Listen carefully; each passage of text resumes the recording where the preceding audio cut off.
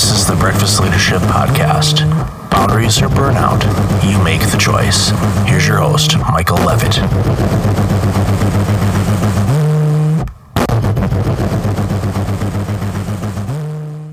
Welcome to another episode of the Breakfast Leadership Podcast. It's Michael Levitt with you today, and also today I have Josh Patrick with us. This is going to be a good episode for the entrepreneurs that listen to this show to really pay attention to, because it's important for you to think about your future. Many of us are entrepreneurs and we've launched our businesses, and some of us are starting to earn an income, which is a good thing. But we have to also think about our future, because unless you want to work forever, which I'm guessing many of us don't, we need to be able to start thinking about our futures and nest eggs and planning and all of that. So that's why I have Josh today with Stage 2 Planning Partners on the show. So Josh, welcome to the show. Thanks so much. Great to have you here. One of the things that jumped out at me, especially when I entered into this world of being an entrepreneur and all the things that I like to do, is much like the old day job, you have a situation where maybe your employer put away money, either a 401k, or in Canada we have RSPs and a variety of other flavors of retirement planning. But when you're a solopreneur or an entrepreneur, unless you specifically take actions to put money away for retirement, it's not happening. So tell us a little bit about why you launched your organization, and also some of the things that you're seeing, especially as we see more and more entrepreneurs entering into the workforce. Yeah, that's actually a good question. The new product that we launched is what we call the Financial Freedom Project. And this was a result of watching an awful lot of what I call micro businesses, which are businesses that have 10 or less employees. And it really is businesses with 3 or less employees. And the truth is, a lot of business owners dream about the day they're going to sell their business and ride off into the sunset with 9 tons of cash, and that will take care of their retirement. Well, the truth is that almost never happens. And the reason it never happens is because the businesses are not saleable. So if you have a really small business, or even if you have a sizable business, there's a better than even chance that that business is not going to get you to retirement by itself. Does that make sense? Absolutely. Absolutely. And again, many organizations, while they can be successful, if they're expecting someone to write them a check for, $3 million when, lifetime they've had $1 million of revenue, may not happen. Again, depending on what they're selling and the services they provide, the location, current economic conditions, all of those things. But yeah, it definitely makes a ton of sense. Yeah, you just hit on one of the great myths of private businesses, is that they think that buyers value their business based on how much business it does. Anybody who's a sophisticated buyer, and you always have to assume that you're going to have a sophisticated buyer, if your business is saleable, is going to pay you a multiple of free cash flow, not a multiple of sales. They may tell you it's a multiple of sales because that's how your industry evaluates stuff. But if they're evaluating their business when they want to buy it, it's always going to be a multiple of cash flow. Now, I can tell you, I've bought probably 15, 20 businesses over my life, and I never, ever evaluated the business by how much it did in sales. In fact, I really didn't care. What I cared about was the free cash flow that it created. And from there, I would come up with a price I was going to pay for the business. So that's myth one. The other thing is, you see, is that, and you're right about this, people in private business don't plan for their retirement. They don't put money away, or they don't put enough money away because they haven't really ever done a plan to say, if I want to stop working and when I want to stop working, how much excess cash do I need to be putting away every year? And the sad thing is, often business owners never even think about this until they're 50 years old. And if you start saving for your retirement at 50, I can tell you $20,000 a year of saving isn't going to cut it. you're going to need to put more money away than that. So A, you need to know how much money you need to put away. And then B, you need to have a strategy in place to create excess cash so you can afford to put the money away. Oh, and another thing about when you're selling your business, let's say I get $1 million from my business and I sell it. I don't get to take that $1 million and invest it. I get to take maybe, and this is in the U.S., and I assume Canada's tax rates are at the same or a little bit higher, I might be able to take $400,000 or $500,000 and invest it because I not only have to pay taxes, but I also have fees for selling my business. So if I get $1 million, I'm going to pay somewhere between $400,000 and $500,000 in most cases with taxes and fees. So my business is only worth half as much as I thought it was. Yeah, and that's an awakening that a lot of people, for some reason, don't factor in. Or, case in point, I know sometimes in the workforce when you're let go from an organization and they give you a severance package and you're thinking, okay, I'm going to get this lump sum and woohoo, I'm going to go on vacation and all of that. Well, paying the taxes of that higher amount that you're getting in a lump sum, you're going to be paying more taxes. Now, you might be able to get that back at tax time, but the challenge is you get hit with something and you're like, wait a minute, I was expecting to take home this and I'm only taking home half of what I did. So it's crucial for financial planners to help you, and you have those individuals in your life to guide you on that, because there's so many things that we just assume are going to happen and reality kicks in and it doesn't.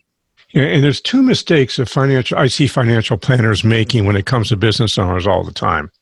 The first is if you tell them your business is worth $3 million, they'll accept that $3 million and use it, even though the real value of your business is $1 million. And the second thing is they might take away capital gains taxes, but they don't take away the real tax rate, because if you sell a business, you're not going to get a stock transaction very often because it's too risky. So you can do what's called an asset sale. And an asset sale always has a higher tax rate than capital gains. It's a mix of capital gains and ordinary income in the U.S. And I think it's the same in Canada, but I'm not sure. But the thing that is the same in both places is that you're going to have fees that you're going to pay to a broker, and you're going to have legal costs and accounting costs in selling your business. So that's the first mistake I see planners make all the time. They allow their business owners to use a number that's way too high because they don't know how to value the business. And the second thing is they don't take out the real cost of taxes and fees. Now, there's another issue which planners have all the time too, is that the standard thought process for financial planning is that in retirement, you're going to spend about 80% of what you spent while you're working, so you don't need as much money. Well, that's true for employees, but it's not true for business owners. And the reason it's not true for business owners is every business owner I know manages to run some of their lifestyle expenses through their business. So instead of 80% of what you were making before retirement, you need in retirement, it's actually 120% or more. So you have to factor that cost that is a pre-tax cost while you're running your business into an after-tax cost after you sell your business. For example, let's say I spend $10,000 a year on entertainment and restaurants, and I deduct that from my business. Well, that $10,000 just cost me $10,000. But if I'm in a 40% tax rate, and I'm still going to spend that money doing those things that I'm in retirement, it doesn't cost me $10,000. It really costs me $18,000. And the reason it cost me $18,000 is now an after-tax expense and not a pre-tax expense. So if I'm in the 40% tax bracket, I need to make $18,000 to be left with $10,000 that I can spend. So as a result, those two things often are what I call they're mistakes that you just can't recover from if you haven't caught it way before you retire. So if you're going to get a financial plan, make sure you work with somebody who has experience and actually understands how to plan for private business owners. And it's not something that they teach in the CFP curriculum. And most consumers and entrepreneurs are completely oblivious to that fact because they think, again, the money comes into their bank account, and especially the new entrepreneurs, they forget, oh, wait a minute, I have to, this is income. This is, has to be taxed depending on what type of business you are, and filings and reporting and all of that stuff. And when you're running some of those personal or lifestyle expenses through your businesses, long-term planning, you're going to have to figure out, all right, what does this look like? Whether it's if you're using your vehicle for the organization, or rental space, or dining out, or anything, you bring in more. You forget that your take-home pay when you were a W-2 employee was, the money that you could actually use based on your budget. But when you're in business and, the income comes in, the first thing you need to do is start carving out all of those fees and taxes and everything you need to do, and cut that out. And then, again, with a budget, plan out what you need to do. Yeah, there's a book I recommend that folks read if they're starting out in business. And it's a book by a guy named Mike Michalowicz. And it's called Profit First.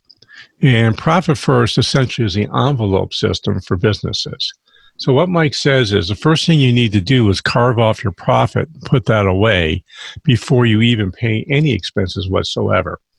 And the problem many business owners have is that profit is the last thing they look at, not the first thing they look at when it comes to how they're going to split up their money. And from that, you can then say, if I own a privately held business, there are 4 things profit has to cover. The first is it has to cover lifestyle, and we all know about that. The second is it needs to cover an emergency fund, because anybody who's been in business for more than 5 years knows that at least one of those 5 years is going to be a disaster, and they need to have funds available to pick up the costs when cash flow goes negative. The third thing is marketing. Now, if your business isn't growing, it's going to be getting smaller. And if it grows, it's going to cost you money.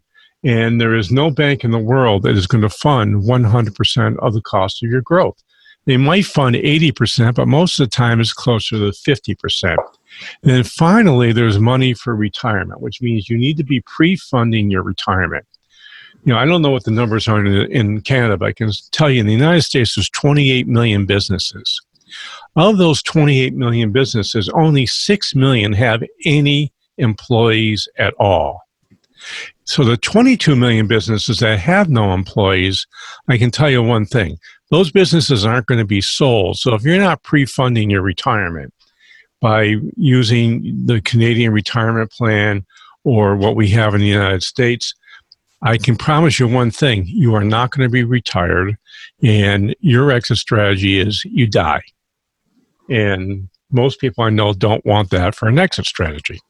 It's not the ideal way to, spend the golden years of your life, having to continue to work because you didn't, take the small steps early on to plan accordingly and, set things up so, that, the end of life, you have the financial wherewithal to be able to address the things you need to address and live the life that you want to live, at that particular point in time. And again, we as a society, unfortunately, tend to operate and think in a very short-term type of focus. And retirement for many of us, we look at that and going, okay, that's down the road. Well, my oldest daughter turned 19 this year, and I still remember bringing her home as a newborn, and like, okay, where did those 20 years go?